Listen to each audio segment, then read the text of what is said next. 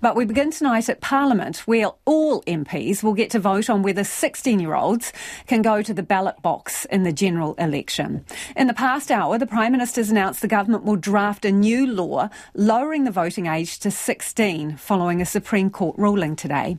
In the historic decision, the court declared the voting age of 18 to be discriminatory to 16 and 17-year-olds. 16-year-olds are able to leave school, learn to drive, get a job and pay tax. The Make It 16 group argued 16 and 17-year-olds also make adult decisions, and preventing them from voting until 18 was unjustified age discrimination. Here's what the Prime Minister had to say. Cabinet has resolved to draft a piece of legislation with a proposal to lower the age of voting for 16 for the whole of Parliament to consider. Now, I cannot tell you currently how any member of this House will vote on this proposed law, including Labour, as we have not met or discussed it as a caucus. What I can tell you is that this is a matter where I hope parties feel that they're able to have an open debate and discussion that isn't based on politics, but on their own values and principles. Te Piramia Jacinda Ardern. Make It 16 took their case all the way to the country's top court after earlier losing bids both at the High Court and the Court of Appeal. Crystal Gibbons reports on the case that's forced Parliament's hand. Inside a Wellington courtroom today, members of Make It 16 nervously awaited Justice Alan France's decision. Emotions running high as the Supreme Court agreed the current voting laws are breaching the Bill of Rights Act. These inconsistencies have not been justified in terms of Section 5 of the New Zealand Bill of Rights Act. Make It 16 leader Anika Green, who is 17 years old, says the result has been a long time coming. We were all so nervous because we had no idea which way this was going to go, but we were really hopeful about the Supreme Court issuing a declaration of inconsistency. And of course, yes, there were tears afterwards and some hugs because it's been such a long journey and we're just so happy to have got to here. Make It 16 campaign co-director Caden Tippler says a voting age of 18 cannot be justified as 16 and 17-year-olds make adult decisions. The 17-year-old says the group has been saying for years it's a breach of human rights. And now the courts have backed us. I don't think it can get any more serious than being a breach of human rights, and we urge Parliament to take this very seriously. Parliament will now hold a special debate on whether to lower the age. But for the law to change, a 75% majority must be reached. National leader Christopher Luxon says his party supports the status quo. You can pick a line anywhere around the world, and people pick lots of different ages and stages. From us, we just think 18. There's nothing wrong with what we've got selected as it is today, and it's perfectly fine. But Green MP Golriz Garaman says shifting the voting age to 16 would strengthen our democracy and bring New Zealand in line with a handful of other countries. We've got the Supreme Court telling us that the rights of New Zealanders are being breached pursuant to our Bill of Rights Act. So it's actually time to say we work for a democracy first and foremost, and we need to strengthen it. There's parliaments, in Canada, Scotland, all over the EU that have already done this. It's not a huge deal, and it keeps New Zealand in line with the kind of modern, inclusive democracy that we want to be. Caden Tippler says politicians will be letting down rangatahi across the country if they don't lower the voting age. If they don't, then Parliament is upholding a human rights violation within Aotearoa, and that simply isn't good enough. They say the group will continue campaigning until the voting age is lowered. And Graham Edgeler is one of a team of lawyers who worked on the case for Make It 16, and he joins us now. Kia ora, Graham. Kia ora. Swift action from the Prime Minister this afternoon announced that they're drafting legislation to lower the voting age. Everybody in Parliament will get a vote on it. What's your response to that? I think I'm pleased, and it sounded like my clients are pleased as well. I'm on holiday at the moment, so I hadn't had a chance to see them.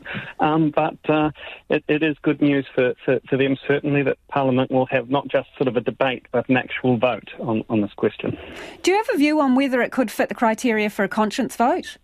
Or should? It doesn't fit the sort of historical criteria. It's not really a sort of personal moral question type thing. Certainly the voting age votes that we had in 1969 when it reduced to 20, and 1974 when it reduced to 18, which it currently is now, those weren't conscience votes. And so it's not really a question of, sort of historically the conscience votes were, we shouldn't force someone to vote for something where they might end up going to hell, which, questions of the death penalty. If I'm personally responsible for someone's death and I think God tells me that I shouldn't kill, forcing an MP to vote that way, that's seen as sort of a step too far. I don't think this is really in that area. It's something on which parties should probably have a policy, whether that is, to vote for it or against it. How quickly do you think things can be changed if there is a will to make change? I don't think it can seriously happen that it would lower the voting age for the next parliamentary election, which will be next year. But it certainly could lower the voting age for the next local elections in 3 years' time, and certainly the parliamentary election after that. I think the Prime Minister was clear any change wouldn't happen for the next election because, this goes through an ordinary process. Even if they will introduce it in a week or two, it could take 6 months at Select Committee, and then we're getting awfully close to the election where, enrolment has already started happening and the Electoral Commission has already sort of got its systems in place. So the government has been clear, and I'm not surprised that it won't happen before the next parliamentary election, but it could certainly happen before the one after that, and could very much happen for the next local elections, given that lowering the voting age for local elections is quite a bit simpler than lowering it for parliamentary elections. Yeah, can you explain that, Graham, so people understand the difference? So the Prime Minister saying that you need a supermajority to change it for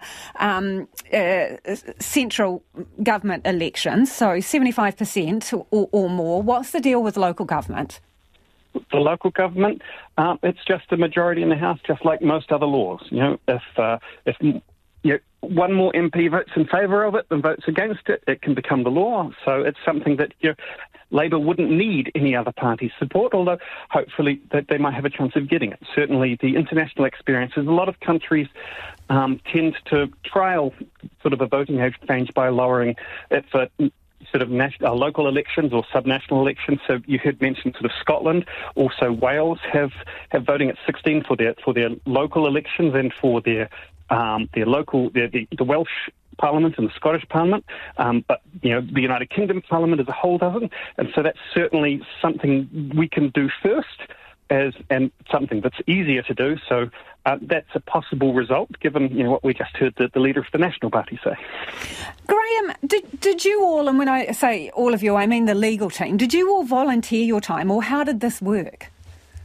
We all volunteered our time, yes. So what led you to this? We have not been paid. Yeah. Which is, I have supported a lower voting age personally for a while.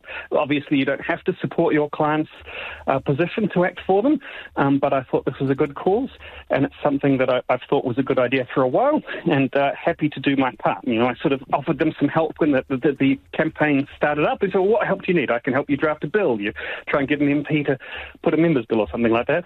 And then sort of the Taylor decision about declaring inconsistency about voting rights came out, and they thought, we could try for one of those. And, smart group of teens, it sounds like. Absolutely. Much more impressive than I was at 16 or 17. I can certainly say that. Graham, do you know how many more voters this would create if it went through?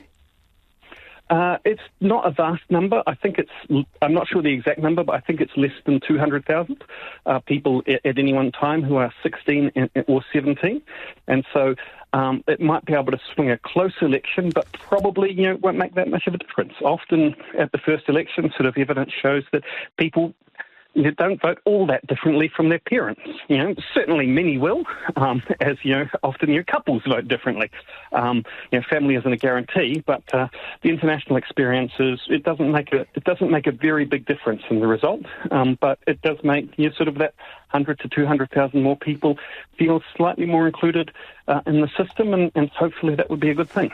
One of the things that some people may raise is that this could lead to other age limits being challenged. Does it open the door for that? An example, alcohol. This particular decision, I don't think does. Any age that the government has got, or at least any age from 16 or higher, because importantly, and one of the things that New Zealand differs from other countries is we've got a Bill of Rights Act that says the government can't discriminate without a good reason. One of the reasons you can't discriminate on is age, and that starts at 16 in New Zealand, which sort of Canada and the UK and various other places which might have similar challenges like this don't have a hard rule of 16 is the age at which age discrimination starts. And I think that was an important reason for the Supreme Court in making its final decision was Parliament's decided 16 is the age at which you need a good reason to discriminate against someone on the basis of age. And in this particular case, the government didn't offer a good reason. They said, in short, that the courts shouldn't look at it, but if they do look at it, they didn't say there was a good reason. And so I think if it came up to alcohol or smoking or something like that, you would probably get the point where, the government has done a pretty big, research and assessment process on what the alcohol age should be. There were law commission reports and all those sorts of things. So I suspect if someone did challenge the alcohol age, the government would take a different approach to the litigation. Say, no, we've got a really good reason why 16 and 17-year-olds shouldn't be able to drink and buy alcohol. And we think those are good reasons that justify the discrimination in that case. The problem in this case, they didn't really try to justify it. They said, we think it's justified, but we can't tell you why, and we're not going to call it evidence to show it is. And in a declaration of a consistency case, once the claimants proved there was discrimination, it's up to the government to say, here's the good reason for it. And in this case, they didn't. And I suspect in most of the other cases where you're thinking about age limits, the government would take a different approach. And it might be, this is only really the second declaration of inconsistency case we've had. The government and the lawyers on the other side still are all learning about how the process is. And I suspect as we go forward with other cases around declarations of inconsistency, the government might take a different approach to what type of evidence it calls and what type of arguments it makes to say this is a good idea, why we did this. Understood. The fact they didn't do this in this case has been a bit of a problem for them. Really interesting to talk to you, Graham. Thank you so much for your time. That is Graham Edgeler, one of a team of lawyers who worked on that case for Make It 16.